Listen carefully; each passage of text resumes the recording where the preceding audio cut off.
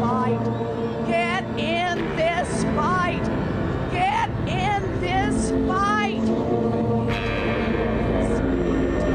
Get in this fight. Get in this fight. Get in this fight.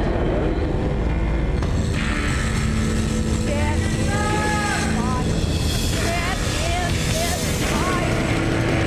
Oh, you're welcome, Neil.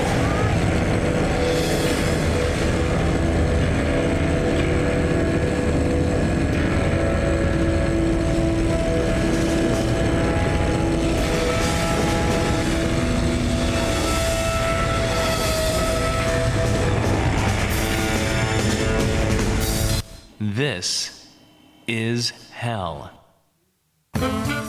Manufacturing Descent since 1996, live from Hangover Country. This is hell. On today's show, we got some depoliticization to talk about, rotten history, and how we're supposed to be voting when we vote in November. Mainstream media fans, on today's show, mainstream media fans will complain that politics is in everything, and they want to work toward erasing them in any way they can. They complain about Colin Kaepernick taking a knee during the national anthem as politicizing football without recognizing that the anthem itself, the flying of the American flag, the military jet flyovers, the color guard, it's all very, very political. So what does it mean to depoliticize? What happens when the political is taken out of, well, everything, as neoliberalism attempts to do?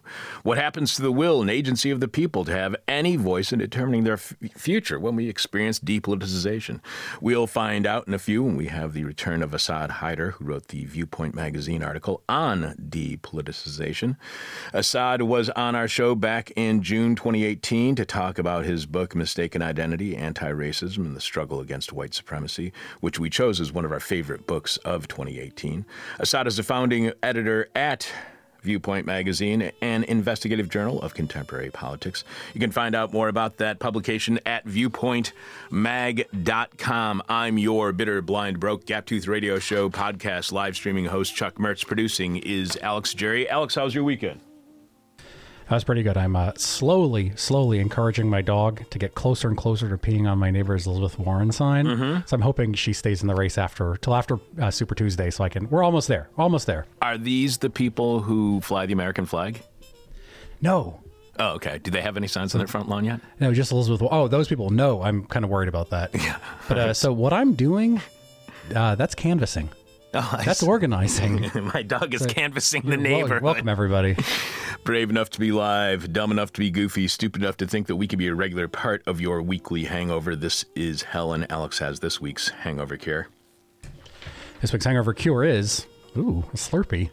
According to an article at KLAQ, the website of El Paso's Best Rock, a DJ who has the weekday 10 to 2 shift writes, first, arrange to be off the day after drinking. It won't cure your hangover, but it will make life a little easier to deal with. Next, drink a lot of water while drinking. Eat throughout the evening. Avoid super sweet drinks. Continue. Get plenty of sleep after drinking. Those will help minimize the hangover, but do you want to wipe it out completely? My secret weapon is a Slurpee, not Ices or other similar products. It has to be a Slurpee, preferably cherry, but Coke works too. If you're dying tomorrow, try one. You'll thank me for it. So that makes this week's hangover cure a Slurpee. I got a degree in slurpology once by having 10 Slurpees and continuing to have the guy punch my card so he would give me a diploma that says I had a degree in slurpology. Now, of course, I did this when I was a little kid. I was in my mid-20s. You are listening to God's favorite radio show, Prove Me Wrong. This is hell. Have you ever met anyone who only made money by gambling? Not by being a bookie, but betting, by prognosticating. And not some game of skill like poker, craps, despite those also always being fixed for the house, but by predicting the future.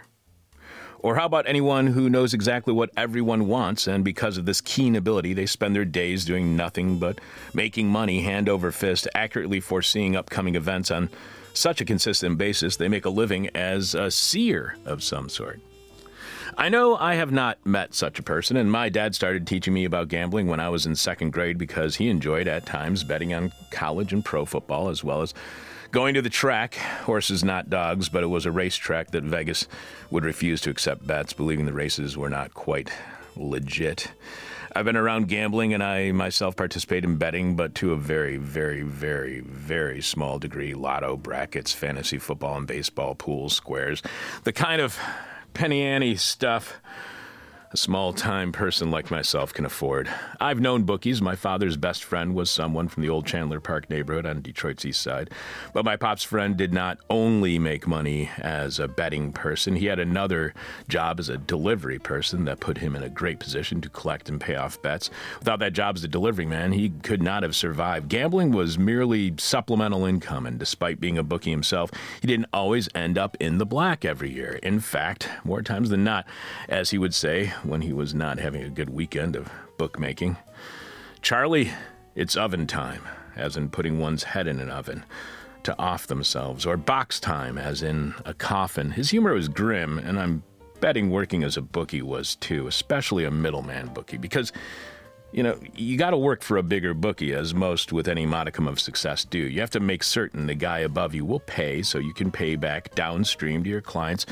You need to have somebody doing that kind of bankrolling if you want to guarantee that every weekend you can cover all your bets, get your juice or vig or whatever you call your taste, and your boss gets theirs too. The whole game is to get as much action as possible going on any contest, because volume makes money.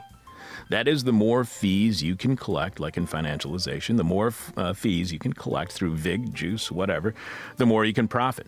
Problem is, lots of bookies like my dad's friends start believing the lines and become gamblers themselves. And as any good drug dealer knows, the best, most successful criminal is the kind that does not taste their own stuff.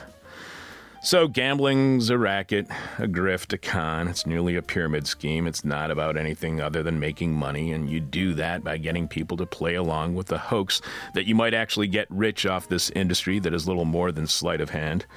Gambling was probably the first financialization, money doing nothing but making money and providing jobs for people in the money-making industry that doesn't contribute anything else to society but fostering greed and hoarding.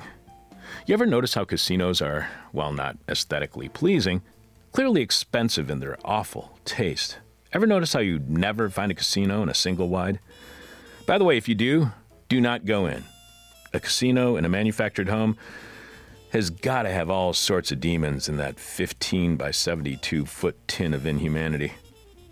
Gambling is a dead end for your money, and in that alley with no exit, what you worked hard to earn is stolen by machines meant to take everything they can from you while they distract you with entertainment.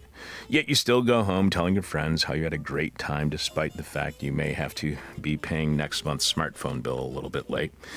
And now in this election season, suddenly the Democratic National Committee, MSNBC, the Clinton wing of the party, the traitors who embraced Reagan and neoliberalism while turning their backs on the working class, poor, the elderly, and people of color. Because look, who are they going to vote for? The Republicans? Besides, they don't have any money like Rich Whitey does. And money. That disgusting part of the Democratic leadership, they want everyone who might vote in the Democratic presidential primary to act like gamblers, like they're gambling.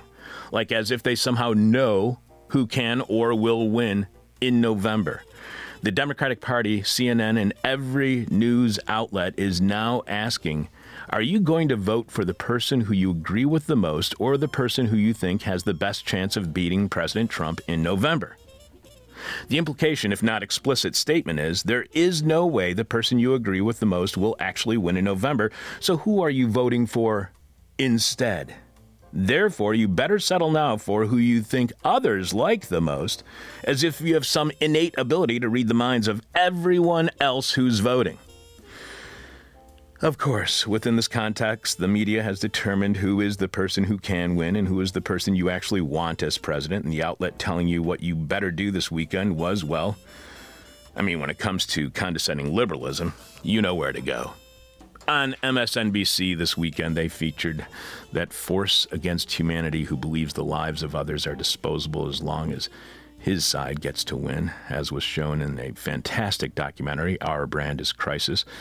That clearly a lizard being known on this planet in this life as James Carville. Okay, David Icke was right once and only once about the powers that be actually being lizard king aliens. Big deal. So he was correct once. I'm telling you, the rest of the time he's just being anti-Semitic. The evil Carville incarnate surfaced from his lair deep down in the inferno to order us all to follow his sign of the beast that says, "Whatever you do, do not vote for Bernie Sanders, you goddamn idiot." Yeah, who knew that someone who worked for racist dictators could be mean and cruel? By the way, make certain you do not see the fictionalized comedy of Our Brandon Crisis. The original documentary is about the political campaign marketing tactics by Carville's firm, Greenberg Carville Shrum, and their tactic is create crisis even if you have to make it up yourself. Make the people feel as if they're supporting one candidate over the other will lead to something awful, threatening them into voting for a far less transformative leader. Sound familiar? I don't know why, but this brilliant documentary on Evo's election in Bolivia, revealing how the Clinton administration apparatchiks were running the campaign of Evo's fascist opponent, interfering in Bolivia's election. For whatever reason, they re-released the film as a comedy with Billy Bob Thornton and Sandra Bullock that makes the Clintonites as some kind of flawed, hilarious heroes. Carville emerged from the depths of Mordor to the delight of whoever the hell has the low ethical standards to work at MSNBC anymore that he was talking to, and he was explaining to their delight that Joe Biden is the only candidate who can beat Trump in November. I actually went online to find the interview I stumbled across Saturday night and discovered it was Brian Williams, Rachel Maddow, another MSNBC anchor, and someone, I think the Washington Post's Eugene Robbins and whatever on the dais. I don't know. He and the random MSNBC anchor have nothing to do with what I'm talking about, so whoever. When Brian Williams announces that James Carville is joining them live, although with his vampiric appearance, I'm really not sure if Carville is alive or the living dead. Live or whatever state he was in via video stream, everybody cheers and laughs as if they're all supposed to be in love with James Carville, or like he is nothing but some kind of entertainer that makes us all laugh. Not the evil political manipulator he is, a man who believes money is the root of all good in the world and screw the poor, whether they're in Bolivia fighting for their lives or in the U.S. desperately struggling for theirs because of Clinton-era policies, the kind of policies Carville and MSNBC unbelievably call a success. And Rachel Maddow had the biggest smile of all of them, erasing every horrible thing the Clintons ever did, normalizing neoliberalism. By the way, in case you missed it, there was a review of FEC documents done by the site realsludge.com, so you know it was comprehensive, that showed 94% of Comcast executives, you know, Comcast, the people who own MSNBC, Comcast executives and vice presidents' contributions to Democratic presidential candidates have gone to Joe Biden. Quoting the article, in addition, Comcast top lobbyist David Cohen co-hosted Biden's kickoff fundraiser in April of last year, and he is listed as a bundler for the campaign, meaning that he has collected at least $25,000 in contributions from others for Biden. Meanwhile, MSNBC has provided Biden with a lot of positive coverage. A June 2019 analysis of data from the Global Database of Events, Language, and Tone by Columbia Journalism Review's public editor for MSNBC, Maria Bustillos, found that Biden had received the bulk of the station's 2020 election coverage. So, Carville goes on Biden funding MSNBC and gives this tirade about how he knows Biden has a better chance to beat Trump in November, somehow being absolutely certain that Biden will not do something embarrassing between now and the July convention in Milwaukee, or that nothing humiliating from Biden's past will be revealed. How does Carville know who has a better chance of beating Trump in November? What is his proof? His evidence? The betting lines. Carville was citing a betting line that I know exists, which rates Biden as the candidate with the best chance to be elected in November that is not named Donald Trump. Now, I'm certain this actually happened, that these odds actually exist, but when I found the video online, it immediately stops at the point where Carville starts going off on his rant about how betting money is going on Biden, not Sanders, and that is proof we must vote for Biden because betting lines are, in Carville's twisted capitalist utopian worldview, an indicator of the future, and not what betting lines actually are. the odds at which odd makers can get people to bet the most money. And that is not necessarily always an accurate depiction of reality. In fact, it never is, because that is not what spreads are intended to be. Some objective reality would not be a good line. What's a good spread is reality mixed with public perception, media coverage, and a consideration of who will be betting and what choice will attract the most money at any given line and time. And that is definitely not an accurate view of reality, James Carville, and it's an accurate view of how to exploit reality, but not reality itself. What James Carville is when having faith in betting lines, believing that they are the reality, is what is known as a sucker, a chump, a mark, a pigeon, an easy target, the kind of person a casino gives free rooms and meals to just so they'll stupidly keep wasting their money. No, James, that's not how gambling lines work, and voting on who has the best odds to win is not a way to exercise democracy. In fact, it's the most depoliticizing thing you can be as a voter, taking all their own personal agency away by telling them that the person they truly believe in can't win. So what, you vote for a loser, you loser. There are so many problems with Carville's argument that you don't even need to use any other argument other than his to prove him wrong. First, Bernie Sanders is leading in every betting line I could find last night. Now, as I said, I know one does exist that shows Biden leading that Carville mentions. But in my cursory research, it appears Sanders is way ahead in odds to be the next president of the United States, beating Biden thoroughly at most online gambling sites, and Bloomberg is in a very farther away second in others. That said, each of those betting lines has Trump beating any rival, with betting $100 on Sanders getting you in around $250. As a return on Biden, you get about $1,200 on a $100 bet.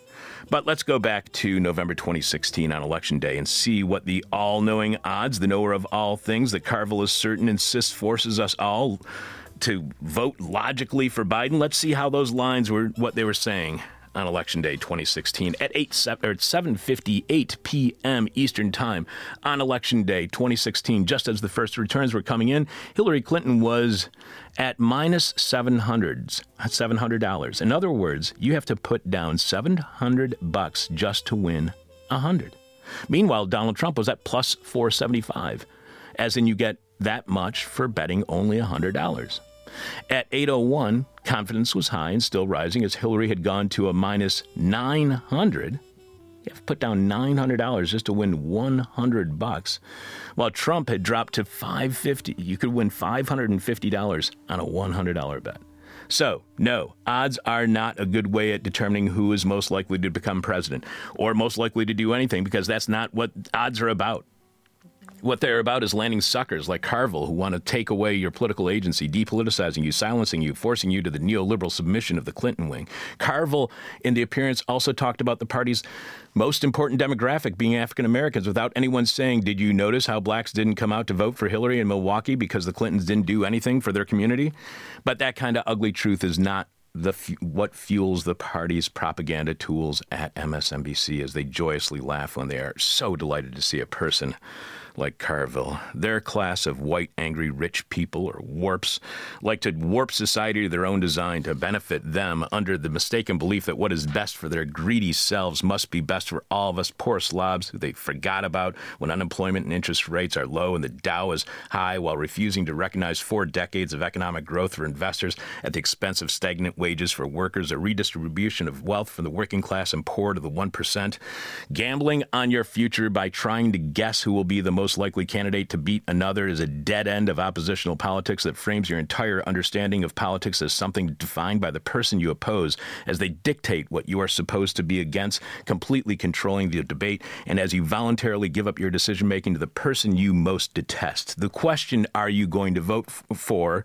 Who are you going to vote for? The person who best represents your beliefs or who you think will win is a misleading, deceptive question by corporate-controlled media that works to disempower us as capital continues to strive toward cheap, if not free labor, whether that's through exploitation or automation. The framing is disingenuous, corrupt, trolling, a preconceived provocation, a reaction, an answer that the media wants. It's yet another attempt to put their words in our mouths, legitimizing their wrong-headed and ill-conceived narratives. I saw this take place on NBC Evening News Saturday night when a reporter asked a person on the street if South Carolina is a turning point for the Biden campaign, quote unquote turning point. And the person replied, yes, I do think it's a turning point for the campaign.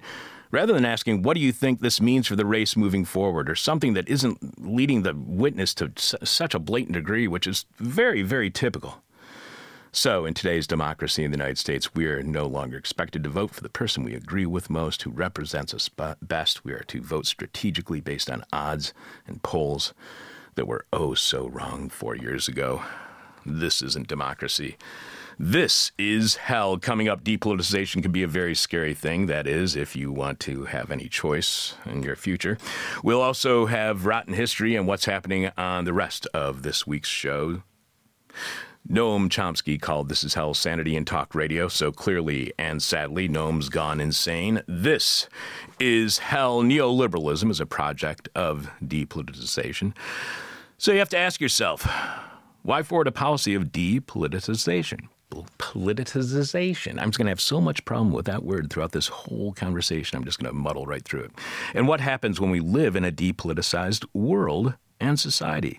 Here to help us look deeply into this theory and what it means for all of us, Assad Haider wrote the Viewpoint magazine article on depoliticization. Sheesh. Assad was on our show back in June 2018 to talk about us with his book, Mistaken Identity, Anti-Racism, and the Struggle Against White Supremacy, which was chosen as one of our very favorite books of 2018. Welcome back to This Is Hell, Assad. Hey, thanks for having me on. Can you say depoliticization? I can say politicization. Why can't I say that word? What am I having a problem with, Assad? I don't know. Depoliticization. It'll come. I know. I was practicing it this weekend, too.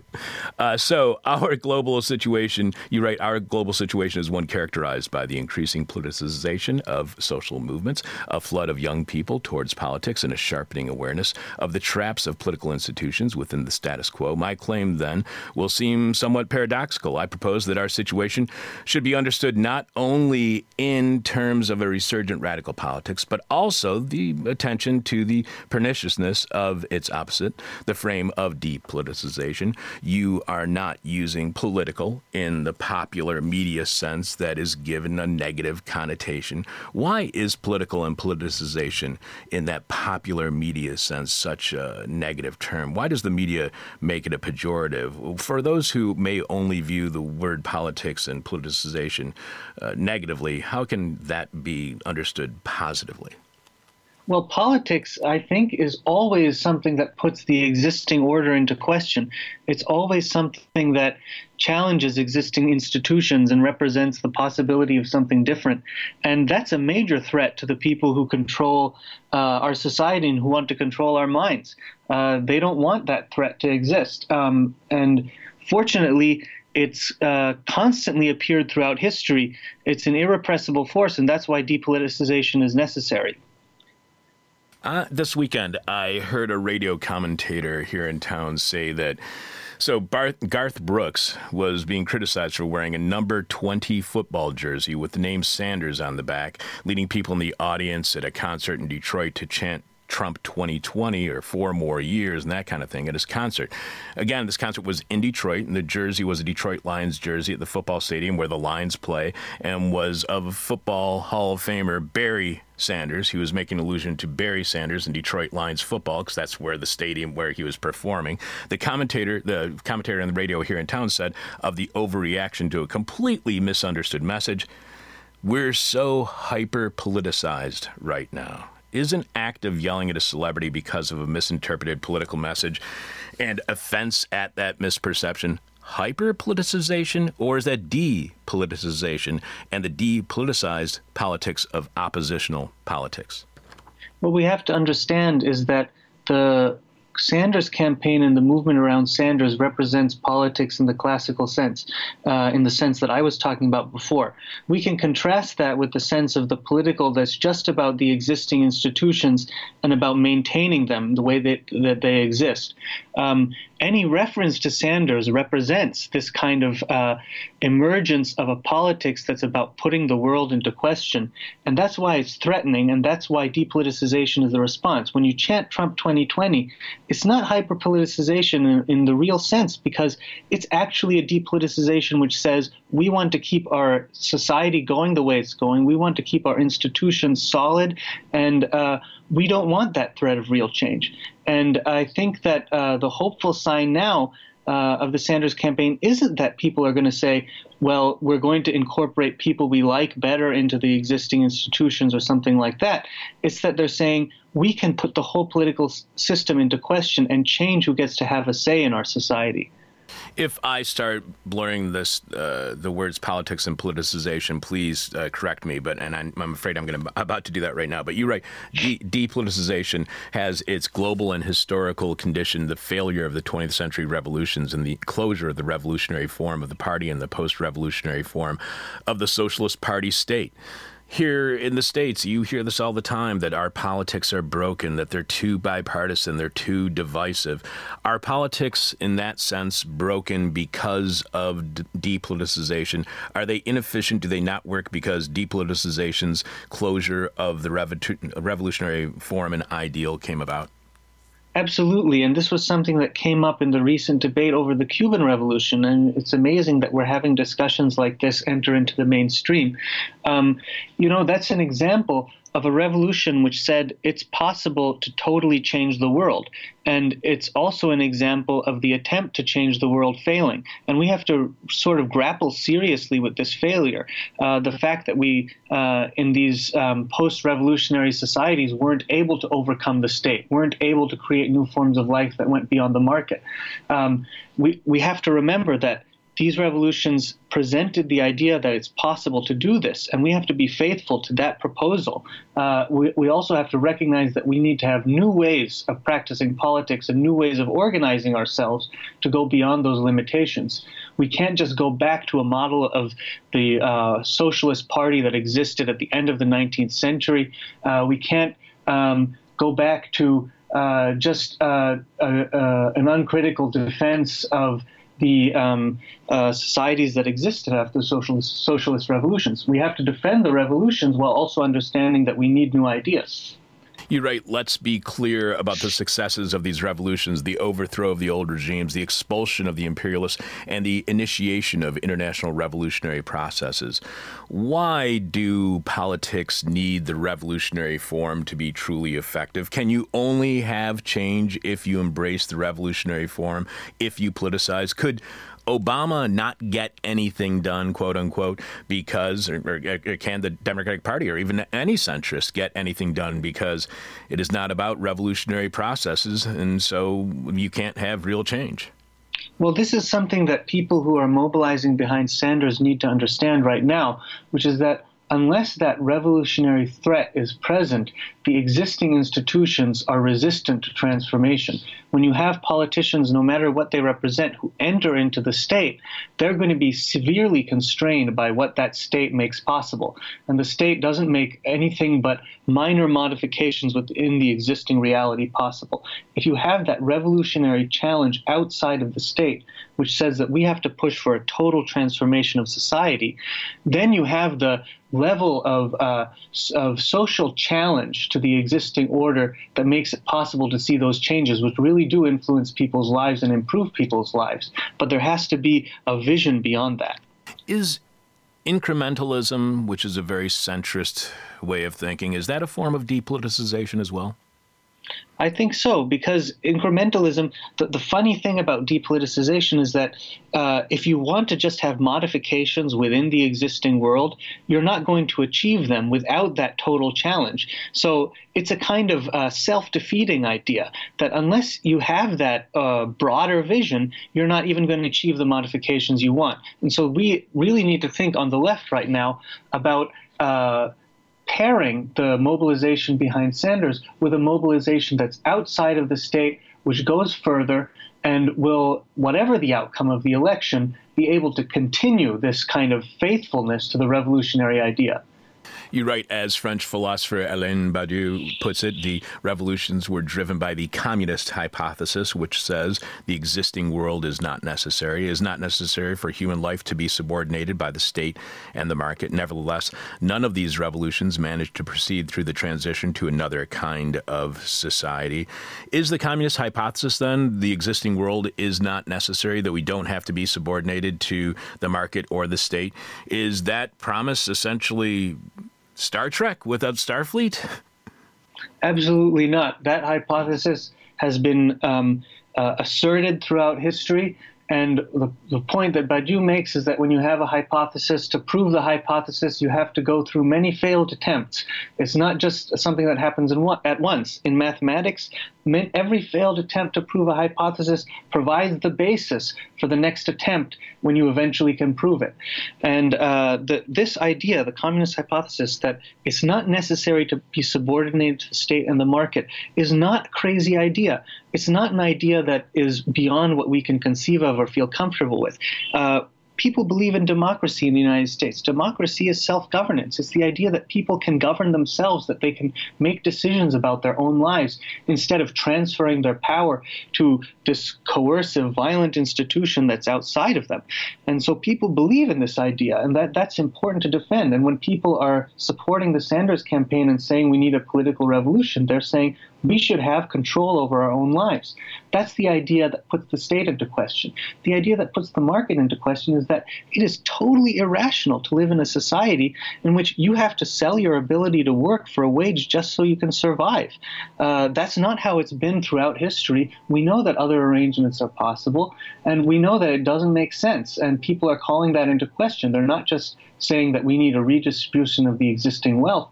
They're saying the idea that there are billionaires while other people are starving, while other people are dying because they can't get medicine, is a crazy system. You point out that, you write that of the point at which the existing procedures and aims of politics have been exhausted, that we're getting kind of close to that point. How close are we to that moment right now? Is that the goal of those who want depoliticization, to have us exhaust all of our possibilities of democracy? I think we've been living through that moment for a long time, and that's, first of all, the fact that we weren't able to adequately grapple with the fact that, as I said, the revolutions made total change possible, but they didn't follow through on it successfully. And so we have to figure out how to think both of those thoughts at once, that it's still possible to change the world, but that we need to have new ideas to figure out how to do that. And the other problem is this problem that I described in terms of the organizational form of the party. On the left, in social movements, there's often an idea that we should return to old models, or that we should go back to, the period of great capitalist prosperity that came after the Second World War, that we should revive the old forms of the union and the political party.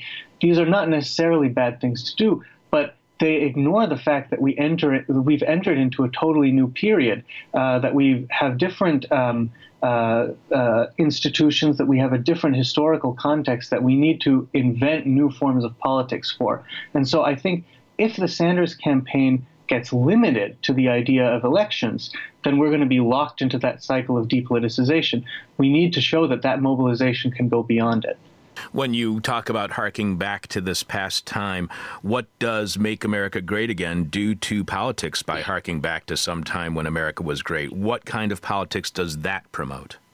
Well, we have to show that there's a politics that isn't just about making America great again. We may have different kinds of reference points from the right, but calling for a New Deal calling for a revival of the New Deal could just lead us back to the idea of making America great again, but of choosing a different standard of greatness.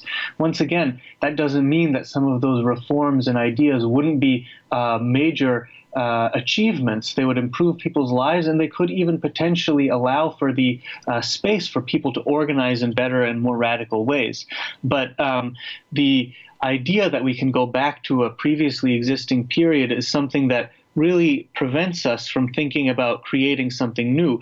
And in order to have a better society, we really do have to create something new. So do you think that's a fault or a shortcoming of people saying we should go back and have a New Deal, or we should go back and have a Marshall Project for this thing or that thing or the other thing? Do you see problems using those kind of frameworks for politics on the left?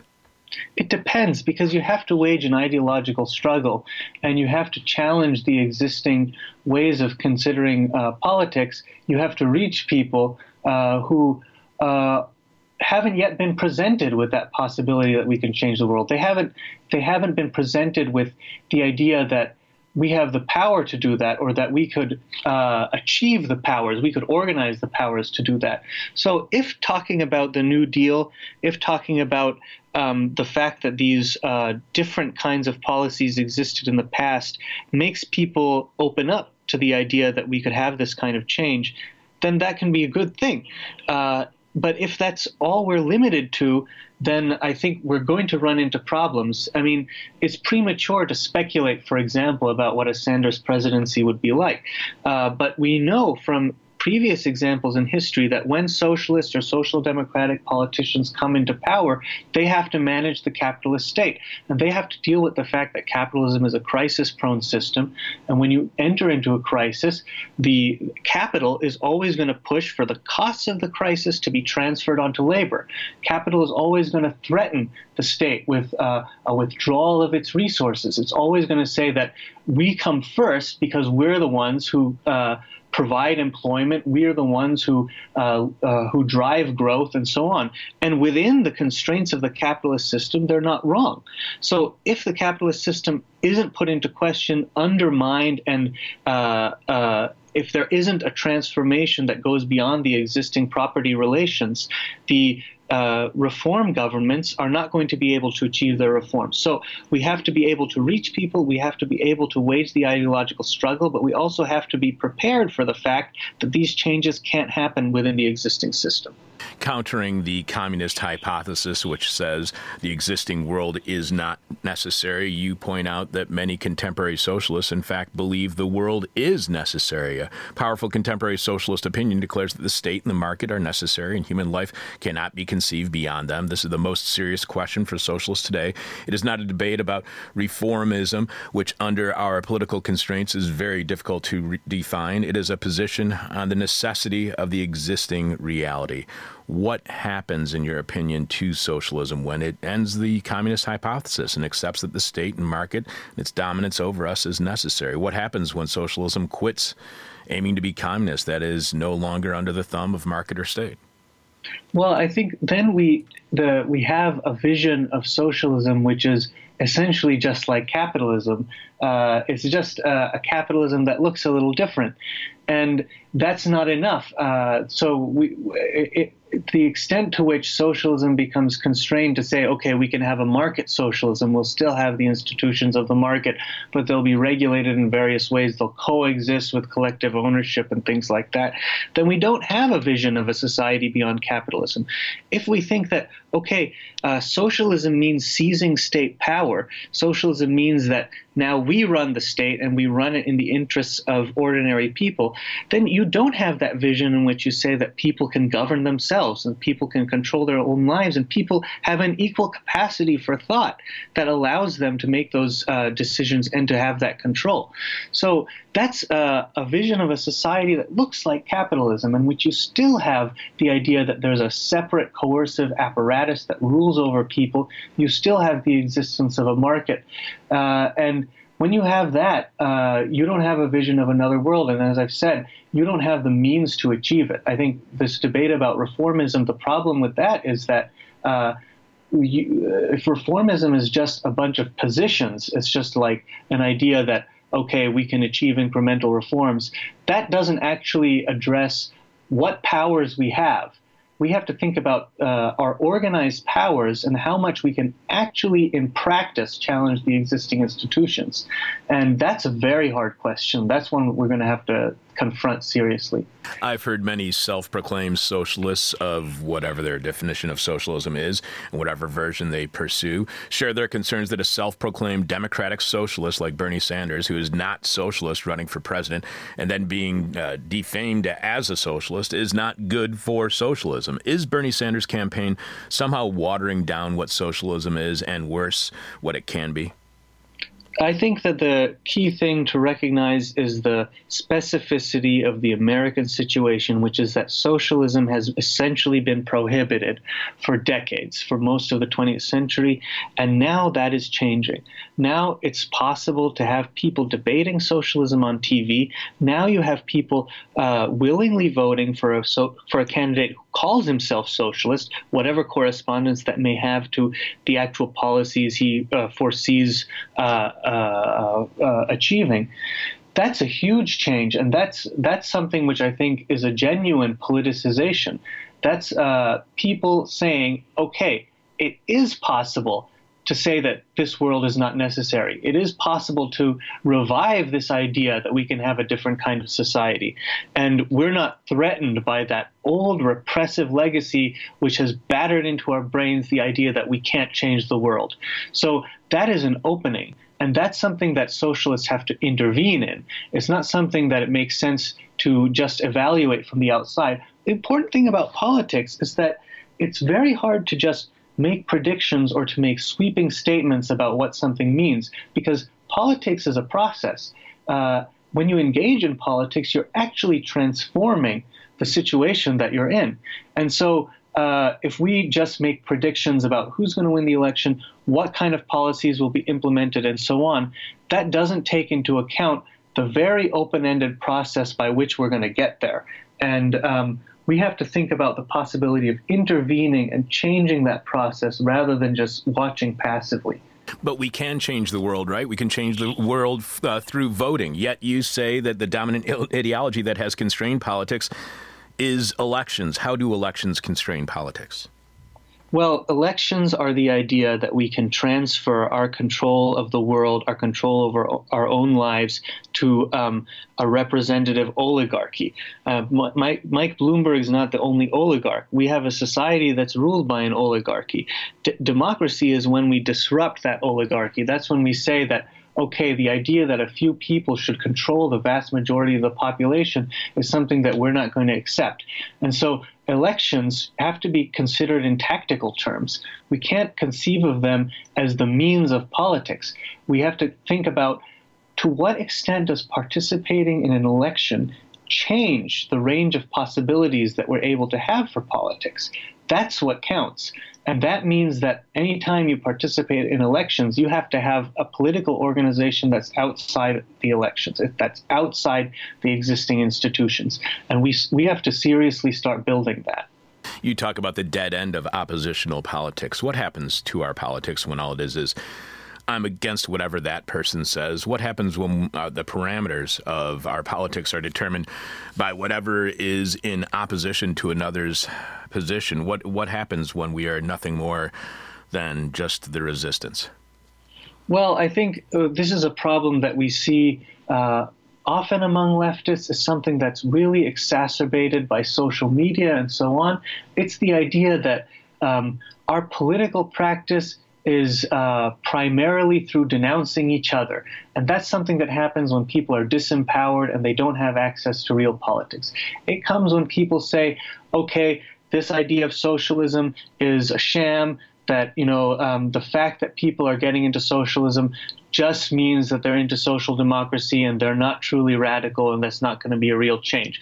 That ignores the fact that there has been a real change. And that's not adequate for actually intervening in that situation and counteracting the depoliticization that can constrain it. We have, from the other side, people saying we have to be practical and participate in elections. And if you talk about anything else, if you talk about challenging the electoral institutions, if you talk about going beyond them, if you talk about questioning the possibilities of just reform within capitalist society, you're being impractical, ultra-leftist, you're out of touch. There has to be a way of engaging in a dialogue about this which isn't reducible to just denouncing each other. When we denounce each other, we're not practicing politics. So what happens when the media packages this dilemma as hyper-partisanism instead of as the problem of oppositional politics? Well, the thing is, we have to be partisan, and the idea that partisanship can be reduced to which political party you belong to or what name you give your political tendency is an example of depoliticization. Partisanship has to be the idea that we can make a decision about what we support, what side we're on. Are we on the side of the majority of people? Are we on the side of mass organizations and democracy and self-governance and equality? Or are we on the side of the existing system? Are we on the side of politicians? And, I think a lot of well-meaning progressive people treat the election as they accept the premises of the existing electoral system by saying, who would be the best president? Would this person be a good president? Would Warren or Biden be a better president than Bernie Sanders? That is totally ignoring the actual politics that's taking place, which is that you have a grassroots mobilization saying it's possible to talk about a different kind of world again. And so when you just accept that partisanship is picking the best candidate, you're ignoring the real partisanship, which is saying, I'm on the side of regular people. I'm on the side of ordinary people who are saying that we can go beyond politicians.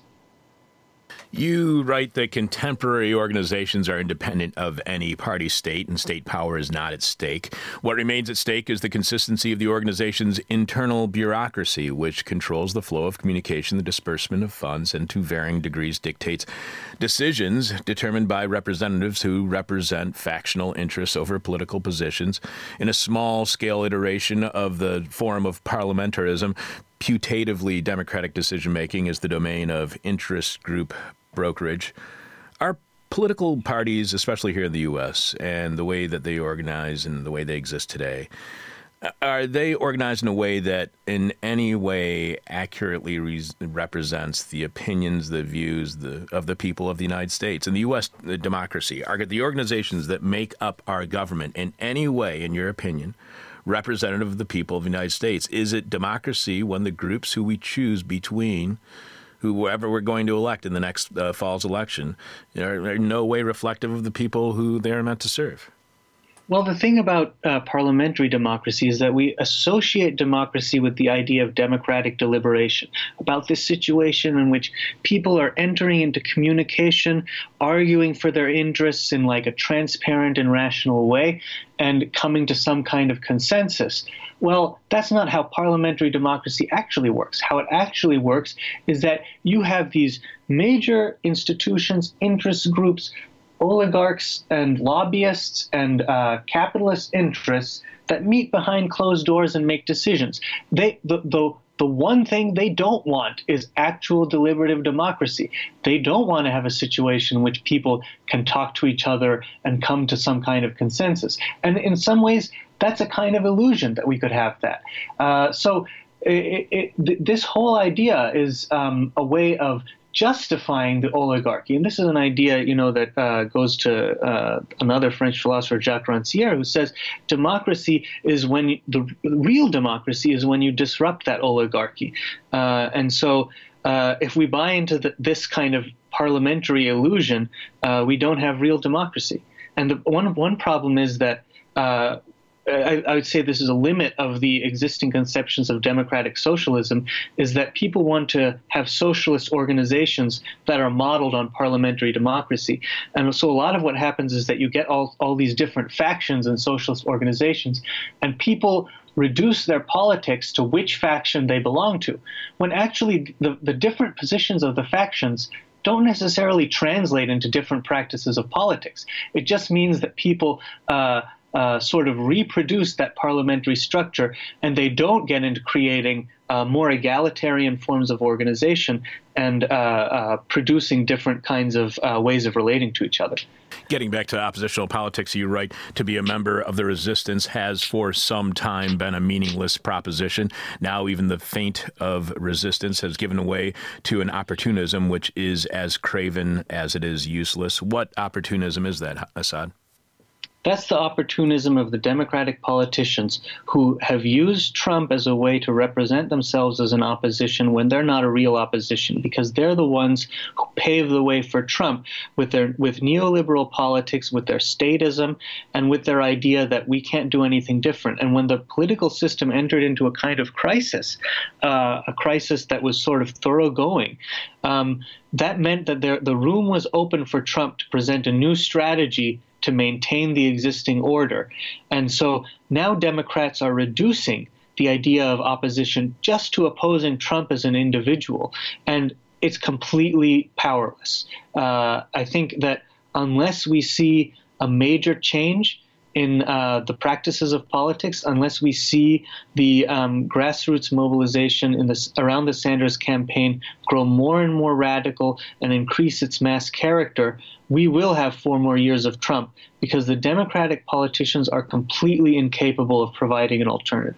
You're right. It remains to be seen whether the dissent represented by Bernie Sanders will be able to continue withstanding the crushing institutional weight of this opportunism. What is evident, especially in light of the recent electoral fate of the Labour Party in the UK, is that if mass political organizing exhausts itself in a single campaign, socialism will be engaged in a grim struggle for survival during Trump's second term.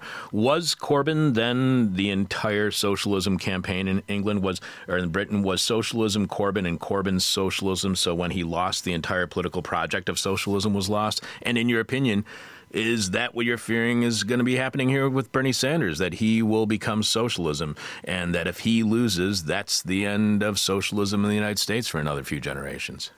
Well, I don't think the project was lost, but what I think that example represents is the fact that you can have an optimistic situation, a situation which looks like there's an opening, and then it can get shut down. And we know from seeing the way that the primaries have been going, we know from the practice of the Democratic Party in response to this threat that they are trying very hard to shut this down, and they will use any means necessary to do so. We're going to see a major increase in red baiting, a major increase in total lies and fraud. I mean, we don't know the extent to which they're going to go to try to prevent this from happening. And they are really freaking out. I mean, they didn't expect this to happen. And they're in a state of total panic, and they're beginning to gather their forces to try to prevent this. And so we have to be serious about recognizing that possibility and start building something that can go beyond the election and acknowledge the possibility of defeat. Because if you are too optimistic, if you don't acknowledge that it's possible for us to lose, every minor loss, every instance of a setback is going to be devastating to the longer struggle. Why are oppositional politics so attractive, bringing out huge crowds during the resistance as well as anti-Obama Tea Party rallies? Is that a form of depoliticization, and is that why it is so attractive? It's people engaging in politics in a completely depoliticized way. Exactly. I mean, what looks like hyper-politicization is actually a kind of depoliticization.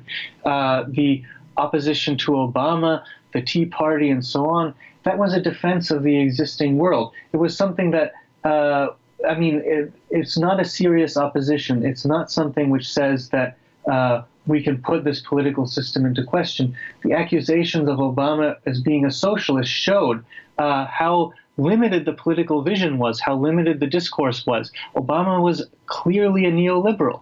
But the idea that you could call someone like that a socialist meant that we can't even look beyond that. We can't even look to a real socialism. Now the boundaries have been pushed. Now we can talk about social democracy. That's what's happening right now. And we have to keep pushing that boundary and move towards a real politicization in which way more is possible. The scope that we can talk about politics is opened up. Are neoliberal identitarian politics also kind of depoliticization as well? Well, the thing about that is that we have had in the United States a long legacy of racism, and we've had a legacy of mass movements against racism that sought to overthrow it, that sought to transform the social structure and eliminate racism. This is just as important as a political sequence as the socialist revolutions were. I think this is a major global and historical event in our history, the civil rights movement, the Black Power movement, and so on. What we're seeing now is, though a lot of people have a rhetoric about racism, and we see this coming from the centrist Democrats, from the Democratic establishment right now, that's the idea that you can't actually eliminate racism. You're just going to talk about racism. You want to make people feel guilty, or you want to make, or you want to just have rhetoric that's about recognizing racism. That rhetoric that's about talking about racism without actually eliminating racism, because eliminating racism means very broad social transformations. It means providing the capacity for racialized groups, for groups that experience racial oppression, to actually have control over their own lives, to actually live in better conditions. And the kinds of reforms that are associated with social democracy are going to increase the capacity of the vast majority of people of color to enter into politics, to enter into political struggle, and to make that change autonomously, rather than having white people make these changes for them and speak for them and criticize each other. What we see now, we see this discourse on race reduced to white people talking to each other about racism. That's a totally impoverished way of proceeding. Asad, first of all, it's a real pleasure to have you back on the show. Asad was on our show back in June 2018 to talk about his book, Mistaken Identity, Anti-Racism and the Struggle Against White Supremacy, which we picked as one of our favorite books that we had on the show in 2018. He's been on today to talk about his Viewpoint magazine article on depoliticization. Look at that. I almost got it right that time. Asad is a founding editor of Viewpoint magazine, an investigative journal of contemporary politics, which you can find at viewpointmag.com. One last question for you, Asad, and as we always do with all of our guests, our final question is the question from hell, the question we hate to ask, you might hate to answer, our audience is going to hate your response. You write, it is impossible to genuinely act within this condition of depoliticization, so let's affirm the absolute necessity of reviving and transmitting the hypothesis that the world is not necessary. Under the guidance of this hypothesis, we may begin to determine what new modes of politics are possible. So, Asad, what do you say to the person who argues the world might not be necessary, but at least it's good enough for them, and it could be worse? What do you say to somebody who says, sure, the world is not necessary, we don't need this world, but I'm just so much more afraid of anything worse happening than anything better happening? Well, it's wrong to say that it could be worse. The reality is it will get worse. We know we have ecological catastrophe. We have the rise of xenophobia and violence all over the world. We have increasing economic inequality on a scale never seen before. We have a broken system of healthcare that's dealing with the emergence of a major virus. So we know that the world is going to get worse. The question is, are we going to stop it from getting worse? Are we going to have a more rational organization of society that can deal with the threats that we face together?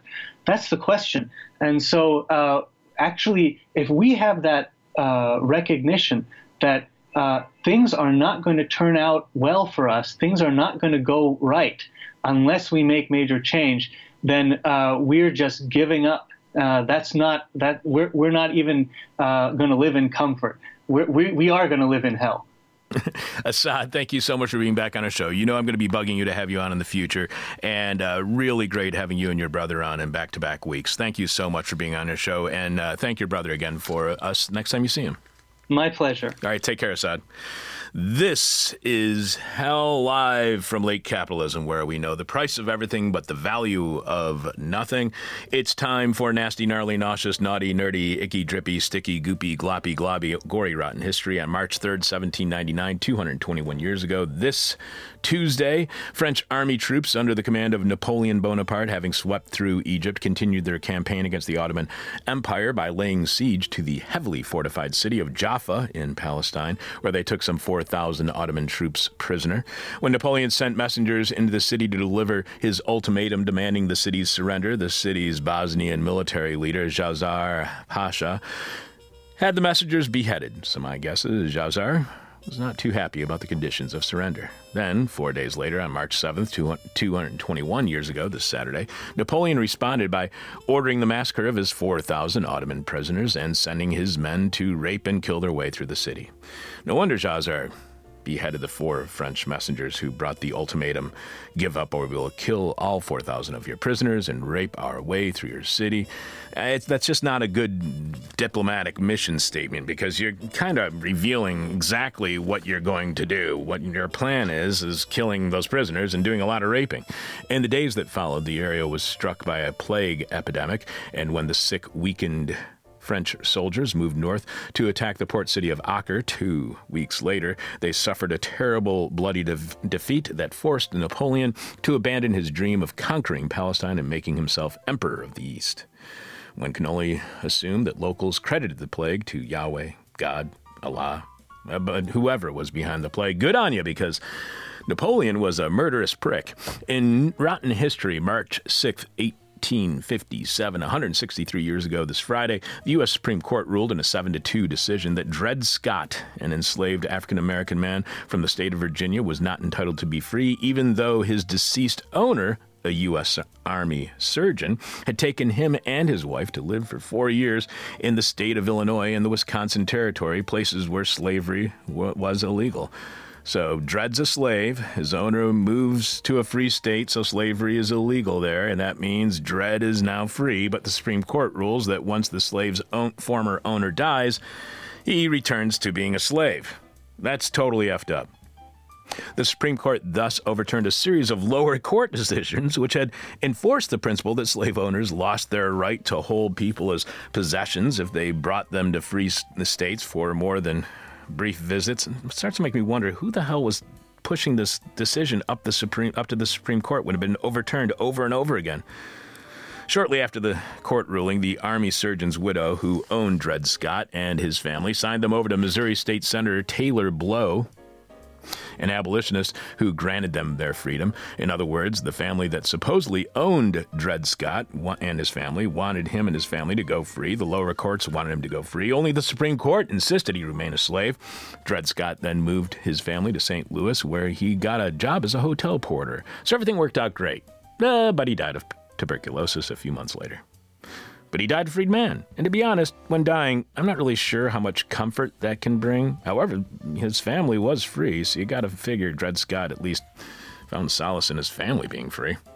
Finally, in Rotten History, March 6th, 1933, one of my favorite events in history. And not that it's a happy event, it's just a weird thing. 87 years ago this Friday, Chicago Mayor Anton Cermak died in a Miami hospital after having been shot in the chest 3 weeks earlier by Joe Zangara, an Italian immigrant bricklayer at an outdoor public event in Miami. Cermak had been unlucky enough to be standing next to the man Zangara supposedly intended to kill, President-elect Franklin Delano Roosevelt, who was making a speech from the back of his car. Zangara took aim at Roosevelt with a .32 caliber revolver, but just as he fired the gun, a woman standing next to him bumped his arm, causing the shots to hit Cermak and 4 other bystanders, one of whom also died. Later in police custody, Zangara said he had it in for FDR, or that woman who bumped him, had it in for Cermak, because he wanted to kill all kings, presidents, and capitalists. Okay, I'm listening. But conspiracy theorists claim that he'd killed Cermak on purpose and had been hired to do so by Frank Nitti, who was Al Capone's successor as boss of the Chicago mob. And a lot of people are always wondering, why assassinate Cermak right next to FDR? It doesn't make any sense. Well, if you want to make it look like you're trying to assassinate FDR and not Anton Cermak, it's a good way to cover it up. Cermak's death came 2 days after Roosevelt's inauguration, and one of the major streets in Chicago was renamed after him. And if you don't know where it is, you're probably not from Chicago. And if you want to see Cermak's mausoleum, it's a completely opposite side of town. It's at Bohemian National Cemetery over on Pulaski and Foster. His tomb has the best inscription: "I'm glad it was me and it wasn't you," which was supposedly his dying words to FDR, or was he saying he was glad he led the life he did and was better than FDR's?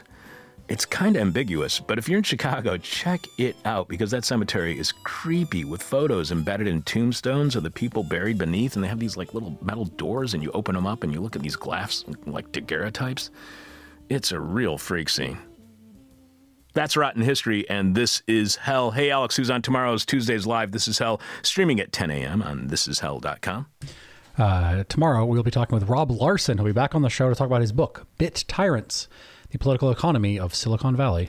I'm your bitter, blind, broke, gap-toothed radio show live stream podcasting host, Chuck Mertz. Producing this week's show is Alex Jerry. Thanks to Assad Haider, our guest this week. Make sure you check out his book, 2018 book, Mistaken Identity, Anti-Racism, and the Struggle Against White Supremacy, and his writing at The Viewpoint magazine on depoliticization. Look, I know how to pronounce it. I just have to stop between the polita and cessation part. Also, thanks to Ronaldo for doing Rotten History. Thanks, Alex, for producing. Special thanks to Theron Humiston again for doing some amazing work on the show. He's going to be over here, hopefully, setting up our new board tonight. Maybe the show will be sounding a lot better tomorrow, or maybe we won't be on air at all. Tune in tomorrow at 10 a.m. to find out. Truly revolting radio. This is Hell. Talk to you tomorrow.